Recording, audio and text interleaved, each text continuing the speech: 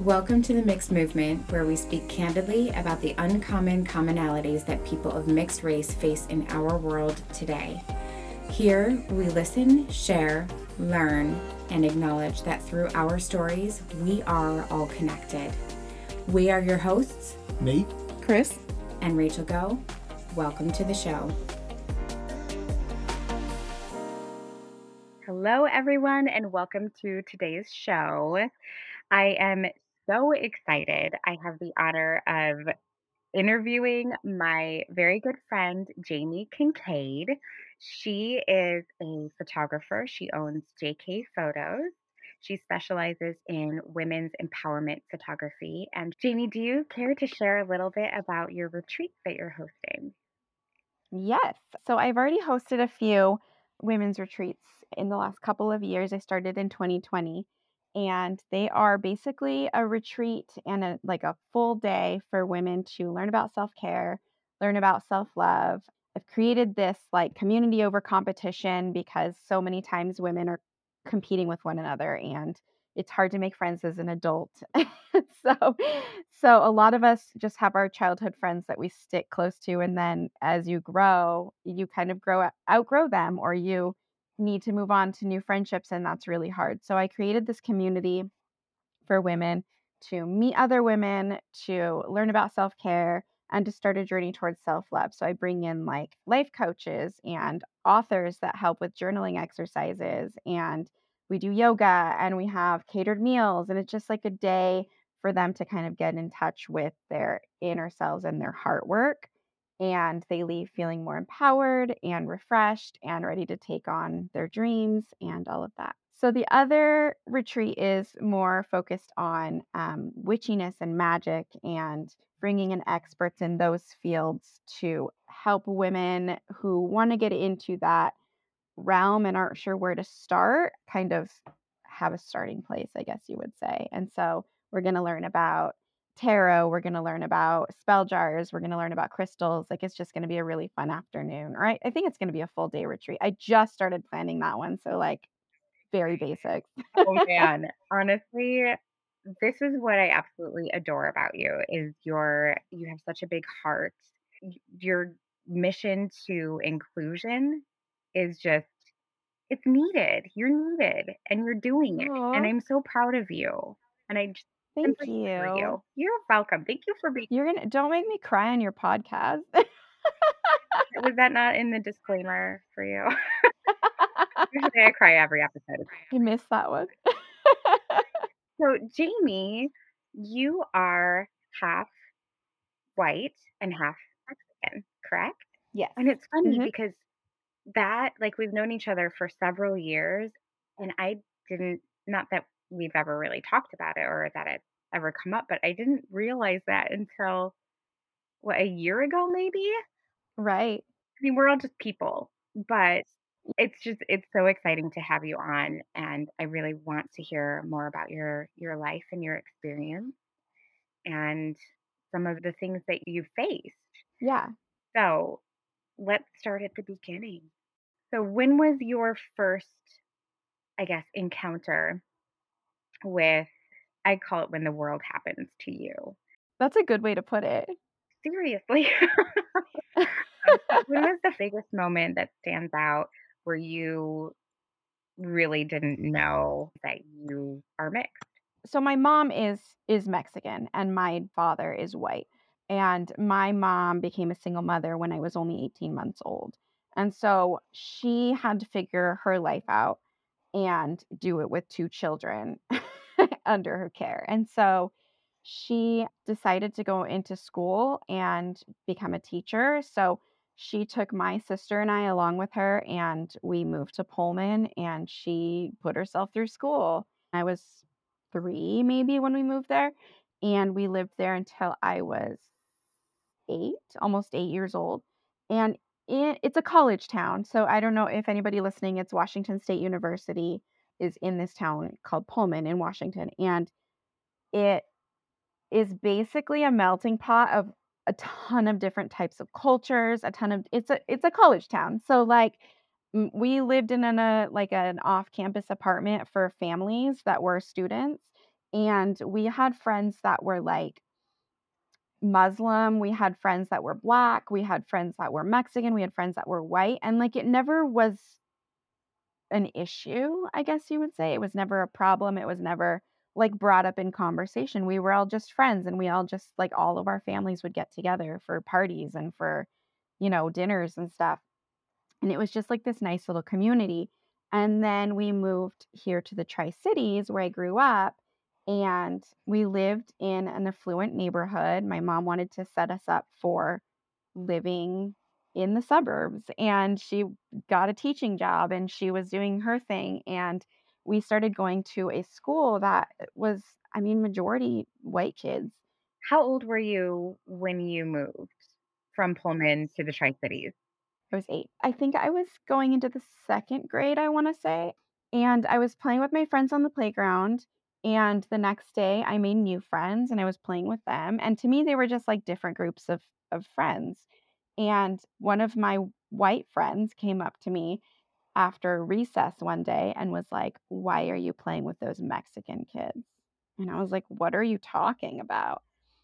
And I mean, I was 8 years old, right? Right. I had no idea what the hell she was talking about, and I mean, we would go to my grandma's house, and she was, like, hardcore, like, Catholic Mexican woman with, like, the altar to the Virgin Mary in her bedroom and, like, homemade tortillas every day, like, she listened to cumbia music, like, that's the culture that I grew up in. But then also, like, we lived in suburbs, and we had all these white friends, and, like, I never really considered that it was a different thing. And so this girl asked me why I was hanging out with the Mexican kids, and I told her they were just my friends, and I didn't know what she meant by Mexican, and she was like, "They're gross and they smell bad." And I was like, What? I thought they smelled fine." So I had to go home and ask my mom, like, "What did she mean? Do we smell bad? Aren't we Mexican? Like, do I need to, like, reconsider things?" Like, it was just a really, like, eye-opening experience for me. And then after that, going through school, like, it was very hard for me to fit into any one group just because, like, it was either the white kids or the brown kids. Like, you didn't get a group that was both. And now as an adult, like, I have so many friends that are brown, white, like, Black. Like, Right. I have friends of all races and cultures and religions and everything. But back then, like, I didn't understand how to navigate that. Feel like it defined you at an early age, or did it make you confused or aware? Like, how did that shift your perspective? So I'm kind of a rebel. I've always been a rebel since I'm pretty sure, like, the moment I was born a rebel. And I rebelled against that thought process, I guess. I was like, there's no way that I have to be in a certain group because this person said so. So I went all through school hanging out with like the misfits and the new kids and the kids that didn't quite fit in somewhere. Like, all of my friends are freaks, and that's great. And I love them. And those are my people, like the ones that don't fit in, because I never felt like I fit in one group or another. And so that's just kind of how I wound up living my life, I guess. I relate to that completely. Feeling like you don't fit in, so why try and find the beauty in being different? Right. Do you feel like that ever made it challenging for you to be okay with yourself? Always trying to seek out. Yeah. So, like I said, I've always rebelled against things. And so I kind of rebelled against the notion that I needed to choose or that I needed to fit in anywhere, even though, like, we all want to fit in, right? Like, that's our human nature. We all want our people. We want to be able to say, these are my people and I fit in with them. And that just wound up being the misfits for me because I felt like a misfit. And so it was really hard for me to kind of reconcile, like, the term whitewashed, right? So, like, I was whitewashed because I didn't speak Spanish. I've never heard that term before. You've never heard that? Okay. I don't know if it's like a Mexican thing or what. And I never dated Mexican boys. I really like white boys. And yeah, it was really hard for me to define who I was until I was an adult and I was able to step into that culture and be like, I'm Mexican and that's okay. Like that's not a bad thing. It's just a piece of who I am. And I was raised in that culture and I practice a lot of those cultural norms and this, celebrations and stuff, but it's also the Mexican culture is it's a matriarchal culture, but it's also very misogynist in the same respect where like my mom growing up, her dad was from Mexico. He was a Mexican immigrant and he died when she was 5 years old. But she was the youngest of 10 children. And so all of her siblings who were raised by their dad were very like the women made the plates for the men. And the women made themselves smaller so that the men could be the man of the house. And that's just how the culture is, and it's all often it's a stereotype is that Mexican men are mama's boys, and that's I mean, it's a stereotype because there's some truth in it. The boys are very coddled, the boys are very, like, allowed to explore whatever they want to explore. They'll bail them out of jail for getting in a fight at a bar, but if a girl got arrested for something, they need to learn their lesson. Like it's a very girls and boys are treated very differently, and that's one thing that my mom tried really hard not to do. She wanted to break that cycle because she saw it growing up and how it affected her and how it affected her siblings. And so she treated my sister and me like just regular people. Like, we didn't have norms that we had to follow because we were girls. Like, there was still a little bit of that, but now, like, with our daughter, my husband and I, buy her tools and she can do the boy things and like the boy colors and the boy, whatever that society deems girls versus boys. And so each generation, I think we've kind of like broken that stigma in my family. But there's a lot of families that it's still pretty prevalent. Do you feel like in your family, your extended family, that those traits, those behaviors, those what you're teaching her, that there is no gender, that just because she's a girl doesn't mean that she can't build things and play with trucks? Do you feel or have you encountered that in your extended family as being a negative? To be really honest, I don't speak with a lot of my extended family.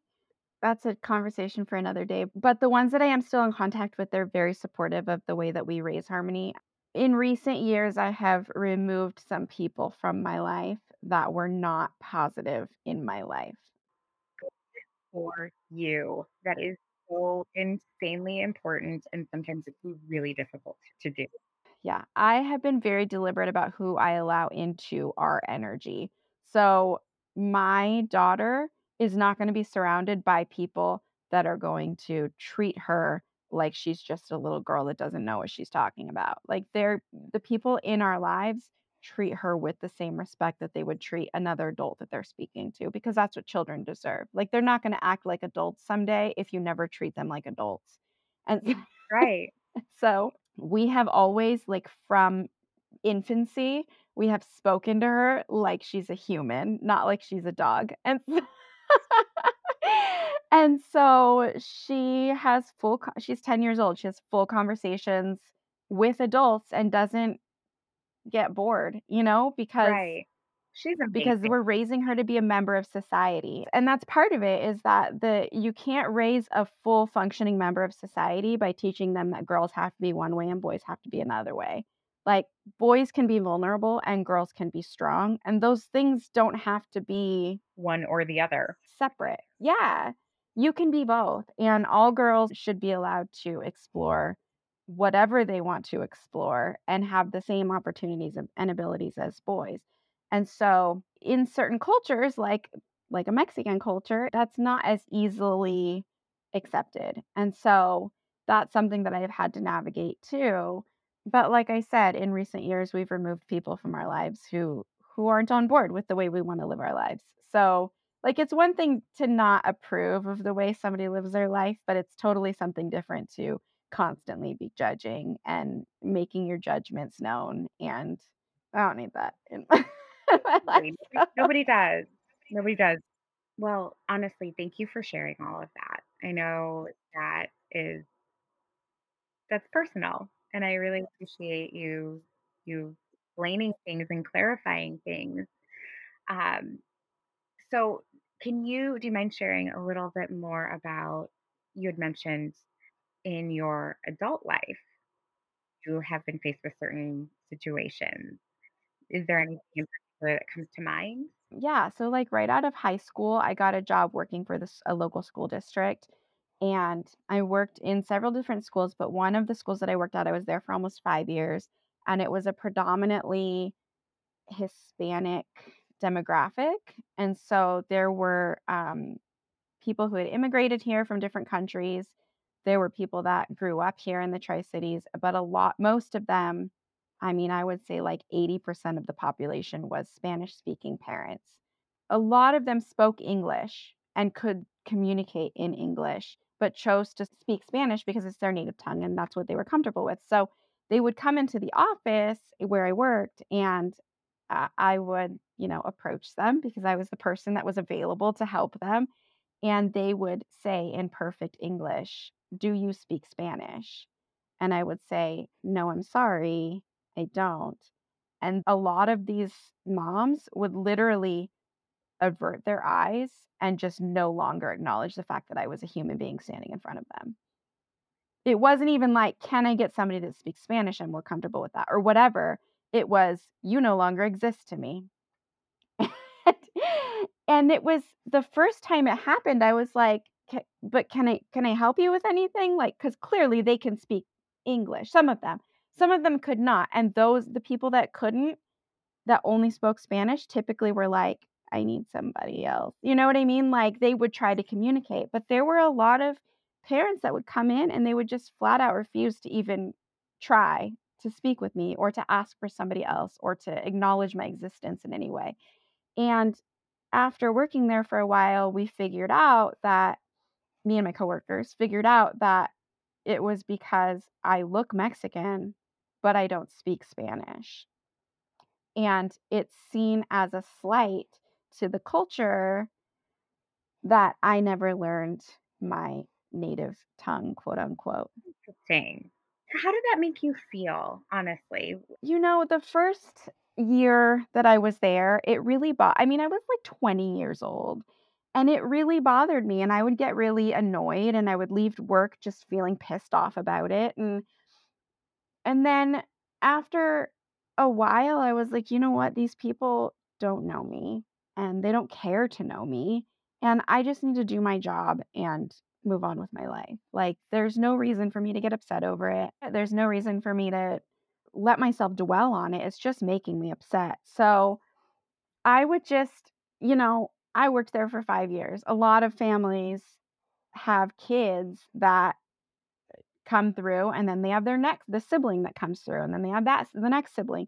So a lot of the families I got to know and the ones who didn't want to acknowledge me, I guess you would say, I would just not even help them when they came. I would look to my coworkers who all spoke Spa I was the only non-Spanish speaking person in the office, and there was, I think, 5 of us, and I would look to one of them and say, "Can you help them?" Or, whatever, and so I just learned to help the people I could and just not help the people that wouldn't take my help, so but it was rough for a while because, like, it kinda, like, messes with your identity, like, yeah, I'm still Mexican, I still grew up in this culture, but I never caught on to the language. I took Spanish in high school. My grandma spoke Spanish. Like, she also spoke English, but she spoke a lot of Spanish, and I just never learned it. I could never grasp it. And I don't feel like that's a fault of mine. I just feel like it's just not a skill that I have. Right, right. So, Was there a intention or a purpose that why your mom didn't encourage that? like I said, my grandfather died when my mom was 5 years old. And before he died, nobody was allowed to speak English in their house. He didn't allow it, so everybody had to speak Spanish. After he died, they were allowed to speak English in the house, and so my mom grew up after 5 years old speaking English. So she can speak Spanish fluently, but she's not comfortable in it because it's not I mean, it is her first language, but English was very predominant in her childhood, and now it's the only language that she really speaks. So she's also a teacher, and she can communicate with her Spanish speaking parents fine, but a lot of times, like, she's just not comfortable speaking Spanish because she didn't grow up speaking it fluently in the household. So, she just never taught it to us. And like we know some words. Like I didn't know the word for hand towel in English until I was like 12 years old. Like there's words that we use that I don't even think about it, right? And so like a hand towel is like a toalla or a toallita is what you would say. And I was with like a friend at their house and I was like, I spilled or something and I was like, "Can I get a toalla?" And they were like, "What?" I was like, it's like a towel but little." A tiny towel, please. There's a spill. Yeah, and so, like, there's things like that, and so I've tried a few times, like, I've downloaded apps and I've tried to learn, and I can speak some, like, teeny un poquito.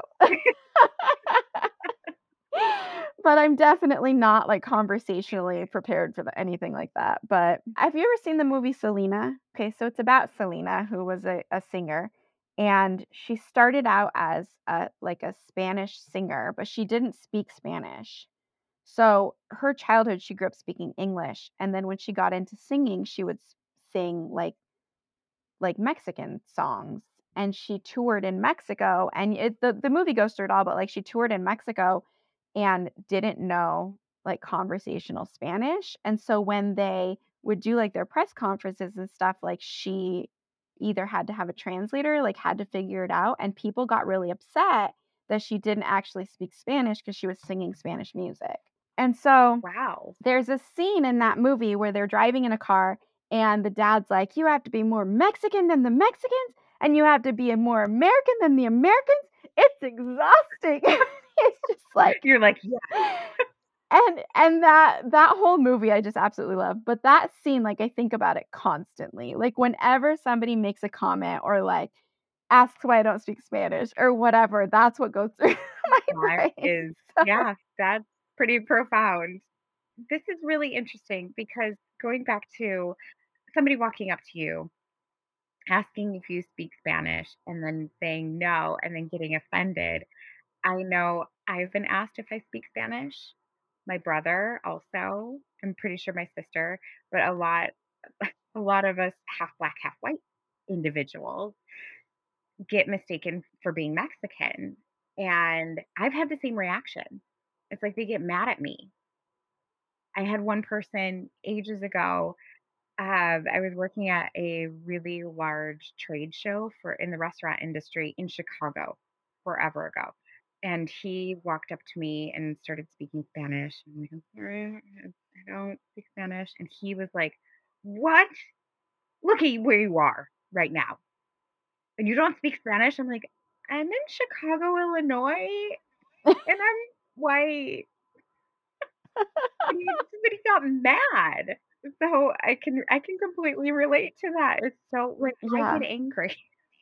It's so strange to me. I've never understood it. I've never understood it because to me, I don't subscribe to the belief that like we're just all humans because yes, we are, but like our culture and how we were raised defines who we are. And so somebody who grew up in like a wealthy white family with like a trust fund and stuff, they're going to have a very different lived experience than somebody like me who grew up in like a second generation household in the suburbs but like barely getting by, right? Like we had the picture of success, but like I couldn't go on the trips with school classmates and I couldn't go shopping in these like extravagant things or like rent a limo for prom or whatever because we didn't have like a lot of money. And I mean my mom's a teacher.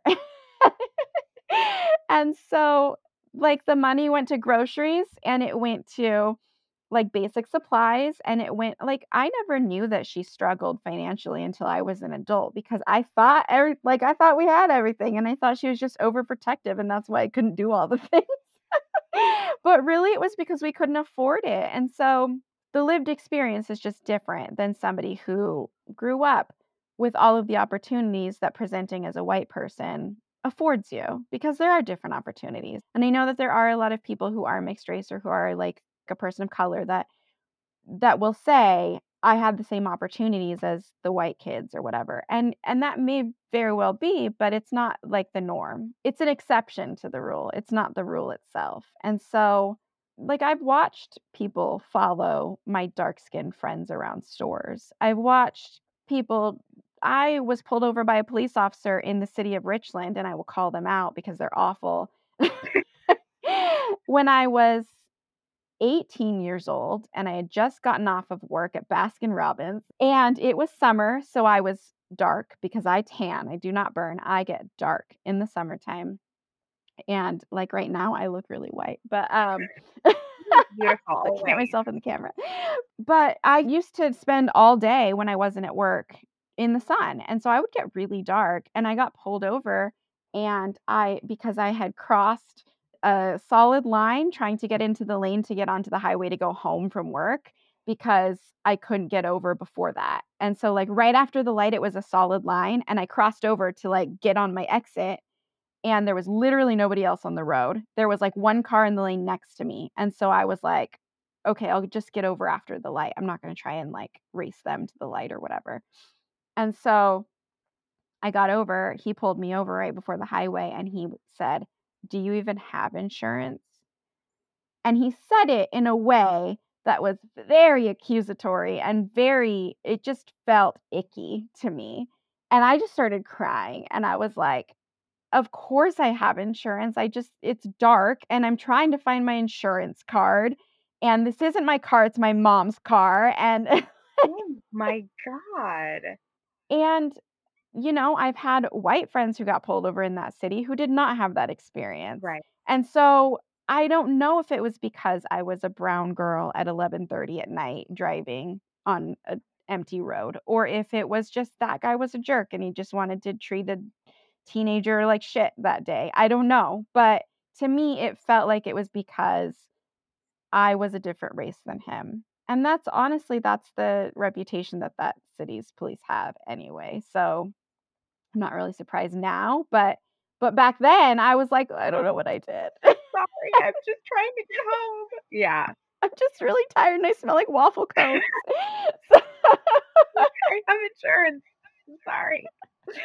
Oh my god. That's yeah, so it's just like little things like that just throughout my life have kind of like reminded me. It's like a reminder. right. Like, especially like I said here in the Tri-Cities, it's like you fit in or you don't fit in. And it's like a reminder that you don't belong here, is what it feels like. You are not alone. I know that there are a lot of people of mixed race who don't I mean, I'm one of them. But it's not you're not alone, and it's hard. But you had mentioned, and this is one thing that I really would like to learn a little bit more about you, is your work experience that you shared and the judgment that you were faced. And you said, they don't know me, or they don't care to know me. I'm just here to work. That was very intuitive at a very young age. How did you do that? Because I know it's really, really challenging to acknowledge that, but then to actually do it, how did you do that? How did you just put up those boundaries and just did you learn to let it go, or do you feel like onto some? So I have struggled with depression and anxiety from a very young age. I think I was 13 when it started.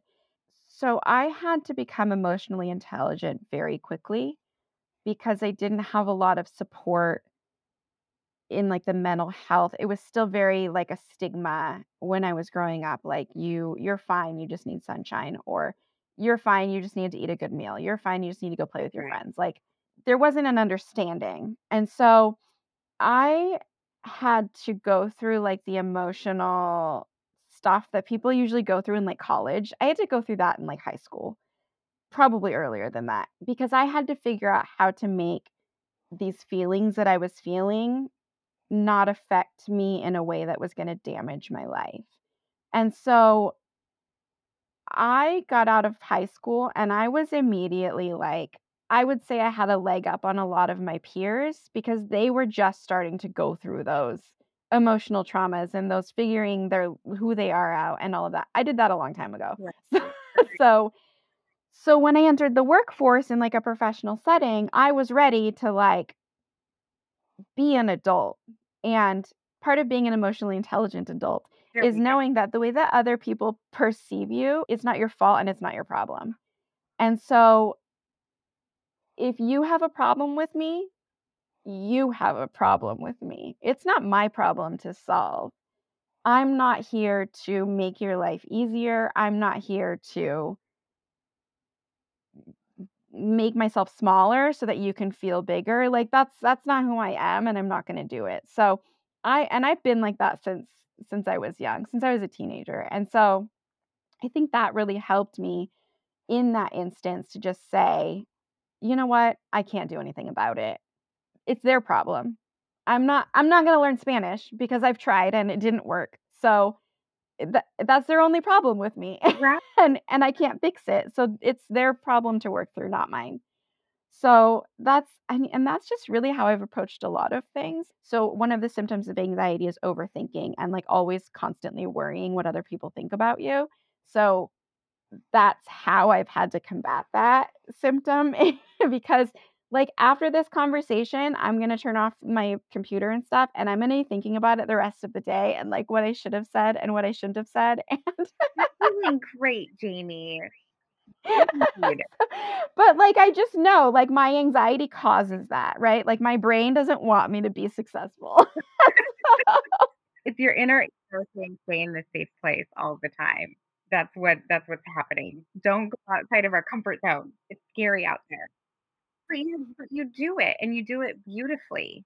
And knowing that you I essentially had to at a young age really, I mean, I can see it now and it makes sense and it's something to wear proudly. It's work and it's not easy work, but good for you. I mean, I know that's something that will help a lot of people is just acknowledging what you can and cannot control, but also not taking the things that you cannot control and like letting it eat you up because that's really challenging. I mean, even as adults, up until several years ago, I didn't understand that concept. But especially when it comes to something as deeply personal as race, because that's not something you can change. It's not something that you've asked for, and it's not something that feels totally comfortable all of the time being biracial. It's like having to fight for your place, but then to, have that judgment on top of it. But the way you've handled it is really impressive. Good job. Oh, thank you. And it hasn't always been impressive. Like there were days where I was a total bitch to people because I was like, "You know what? You're not going to walk all over me and you're not going to treat me that way." As it fucking should be, honestly. And and like, yeah, I'm emotionally intelligent. It doesn't mean I'm mature. There's a difference. So I would get pretty petty some days, and then other days I was like, "I'm not even gonna deal with it today. I'm gonna keep my head down, and I'm gonna do my job, and I'm gonna like I said, I'm gonna help the people I can help, and I'm gonna let the rest of the people figure their own shit out because it's not on I me." think that's completely fair, and I have had conversations with people of, like, how do you navigate those questions, or how do you, what's your go-to comeback, or but I think you're right, it depends on the day, it depends on your mood, and it depends on the way that you're at. And it depends on the person that you're speaking to, honestly. Yeah. Like, I've had friends ask about race and, like, how like our conversation that we're having right now, like, I've had friends like you reach out and, like, ask about these things or, like, even just in conversation, it comes up, and I'm happy to talk about it, but if a stranger on the street I had a coworker once at a different job who came up to me, and I was wearing contacts that day, and I usually wear glasses, and just for context, I'm gonna take my glasses off, and I know the podcasters can't see me, but you can. So I was like this, and he came up to me and he said, "I don't want you to take offense to this, but has anybody ever told you that you look like Jasmine without your glasses?" And I was like, What? Why would you be offended? And you're beautiful eyes. I've photographed you. I've Thank edited your you. face and you're gorgeous. Thank you. But it was just like it was a weird comment to make because first of all, Jasmine is like Arabian. Yeah, right? I look nothing like her. And and second of all, Jasmine is gorgeous, so why would I be offended by that?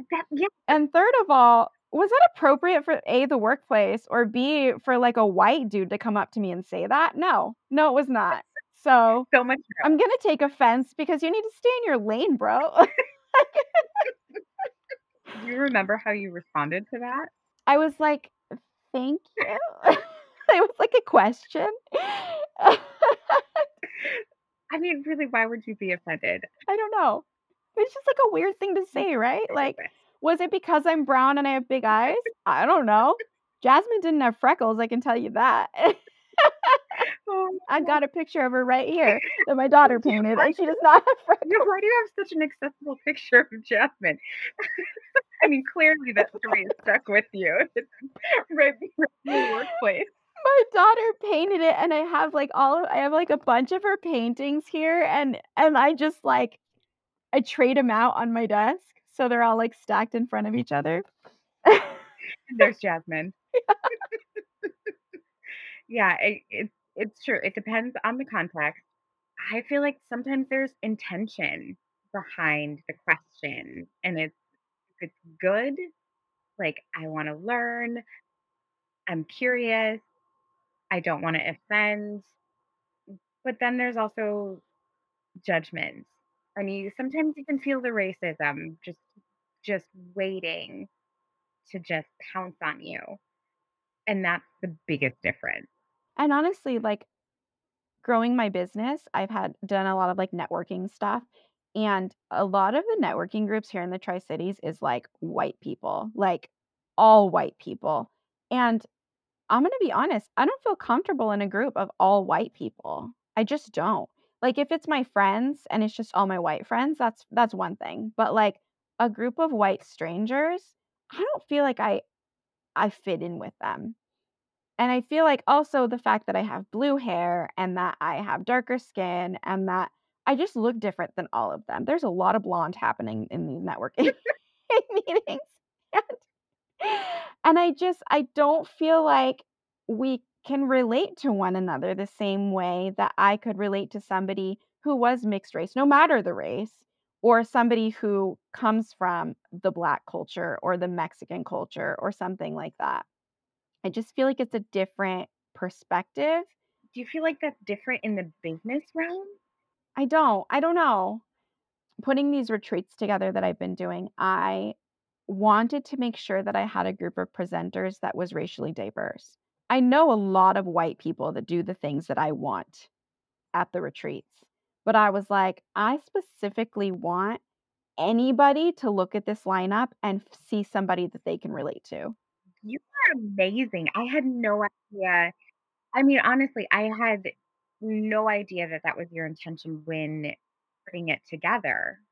Yeah, and I don't know if you've been following it, so, like, Becky Benson was the only white woman, like, all white woman, who was a speaker at my very first retreat, and that's because she's one of the most amazing humans I've ever met, and she also used to run retreats, so she was kind of like my mentor during my first planning, and she's an author, and she is a mother of loss, and so she writes on loss, and she journals about grief and all of that with my retreat attendees. And so she's an amazing, like I said, an amazing human. But then I have Chastity, who's a yoga instructor and mindfulness coach, and she is Mexican. And then I have Rika, who is a life coach, and she's Black. And then I have this last retreat, I brought in a couple more people, and I brought in a counselor who's like half white, half Asian. Like I just had a whole mix. I didn't want just like a group of white women and me to be standing in front of these people because I feel like that's not going to make everybody feel as welcome. I feel like if somebody sees somebody that they feel like they can relate to or somebody that like representation matters. Like we're hearing that a lot because it's true.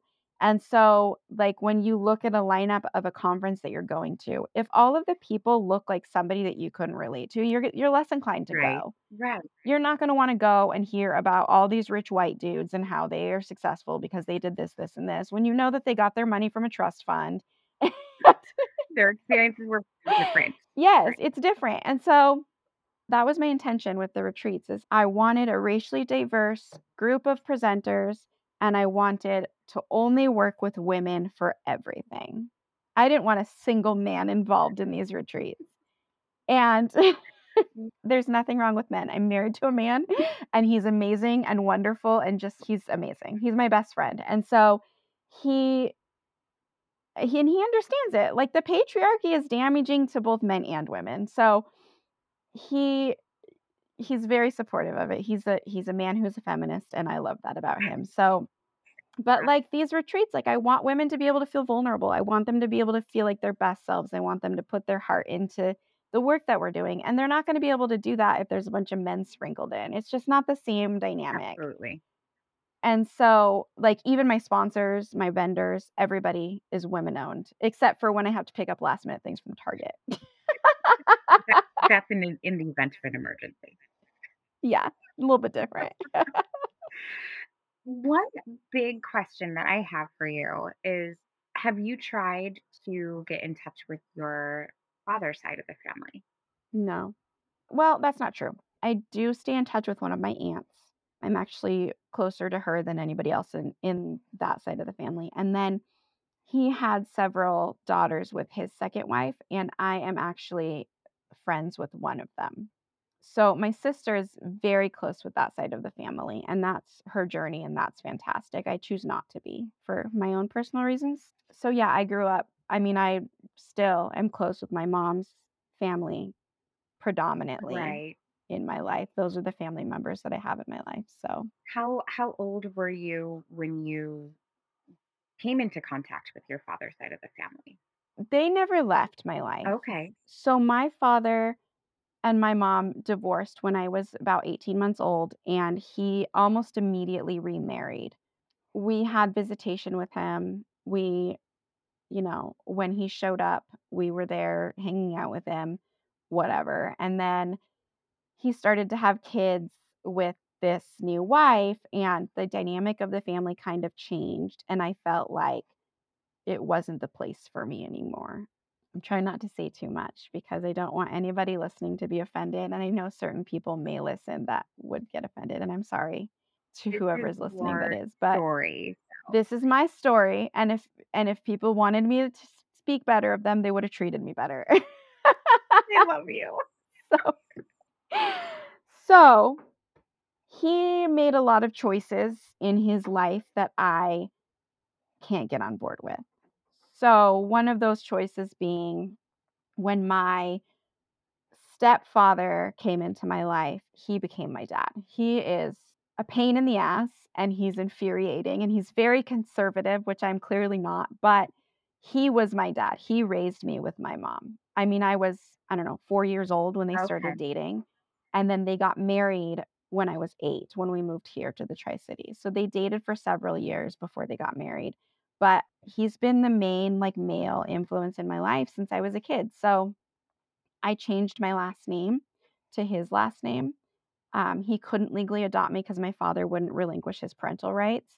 So I changed my name. And when that happened, I was about 16, I want to say. When that happened, my father's family had a real problem with that. So that's when I started distancing myself more and stopped doing visitations and holidays and that type of thing. And again, my journey, my life, my story. But yeah, my stepfather's also white. So the only like really I had an uncle who I was very close with growing up and he's my mom's brother, so he's Mexican. But other than that, like all of the male influence in my life have been white men, which may be why I only dated white boys. But They did. yeah, not anymore. I mean, I still date my husband and he's also white, but I a little curious about it drives me crazy. You don't have to identify with one race. but you do have a very clear, defined stance on your Mexican heritage. And and I don't know, it's funny to me because when I first saw you and met you, I guess I didn't really know what you were, nor did I care. Right. But that makes sense a little bit more about why you feel the way that you do and why you, I guess, I mean, I hate to say lean to one side or another, but you were raised predominantly in around white people in white neighborhoods, white schools. So thank you for sharing that. Thank you for letting me Yes, share all that. absolutely. I do have one final question for you. What is the one thing that you would like to leave behind? What is your legacy that you want? How do you want to impact the world? That's not just one last thing, that's like a heavy hitter. Whoa, a myth, Jamie. Um, I honestly, I just want my life's work that I'm working toward right now to help as many women as I possibly can just step into their power and live their best lives and not like living my best life on Instagram. Like, I want their actual life, like their real non Instagrammable life, to be their best life. And I think it's really important to distinguish those two things from each other. Somebody could be posting all about how hashtag live my best life on Instagram, but in reality, they're miserable. And I want the women that step in front of my camera. I want the women that attend my retreats. I want all of those women to just be able to feel loved and empowered and love their body no matter what, because our bodies carry us through our entire lives. Like, there's a reason that we have the wrinkles and the lines and the blemishes and all of that. Like, our body, we're hard on our bodies. And a lot of women just see all of the faults and they don't like it and they're angry at it. I see my faults and I'm like, these lines on my side gave me a child. This scar on my belly was trauma that brought her into this world. Like, like these thick thighs get me out through my walks in the morning with my crazy dog. Like, I want women to look at themselves and see beauty no matter what. And so that's what I want to leave behind. I don't want to change the world. I want to change individual lives so that they can go on and change the world. And I don't know if that's cheesy, but I'm like so many goosebumps. I simply adore you and your oh, mission. thank you. And that is so insanely important, truthfully, to impact individuals so that they can help. It's like you're just starting a wildfire. That's fine. I Yeah, hope so. fire. I mean, not a literal wildfire. I hope I don't start any of No, those, no, but but I mean, you know what I mean. yeah. And I also like part of our legacies are our children, right? Like, I wanna raise my daughter to be like this badass, like, conqueror, Like, I want her to be a warrior and I want her to go out into the world and just like spread her love and spread her message, whatever it might be. And I think we're accomplishing that because she's such a cool kid. She's such a Seriously, badass it is. and she's so much fun. And she's so opinionated, which I love. Everybody's like, "Oh, see, it's coming back to you." And I'm like, "No, I love this." Like, I love that she has strong opinions. Absolutely. Your mission is being Mhm, accomplished. Good job. exactly. Yeah. She's gonna be a sassy little world Going changer. to I be just know it. sassy? She totally is, and I love it. All right, Jamie. Well, thank you so much for all that you've shared, for your time and your heart and all that you are. I really appreciate you so very much. Aw, I appreciate you. Thank you, Rachel. This was great. We hope you enjoyed today's episode. We want to be here for you, and we can't do what we're doing without your support. Please hit subscribe, and to stay up to date, head on over to mixedmovement.com. That's MIXDMOVEMENT.com to stay up to date with news and more. We are the Mixed Movement. See you next time.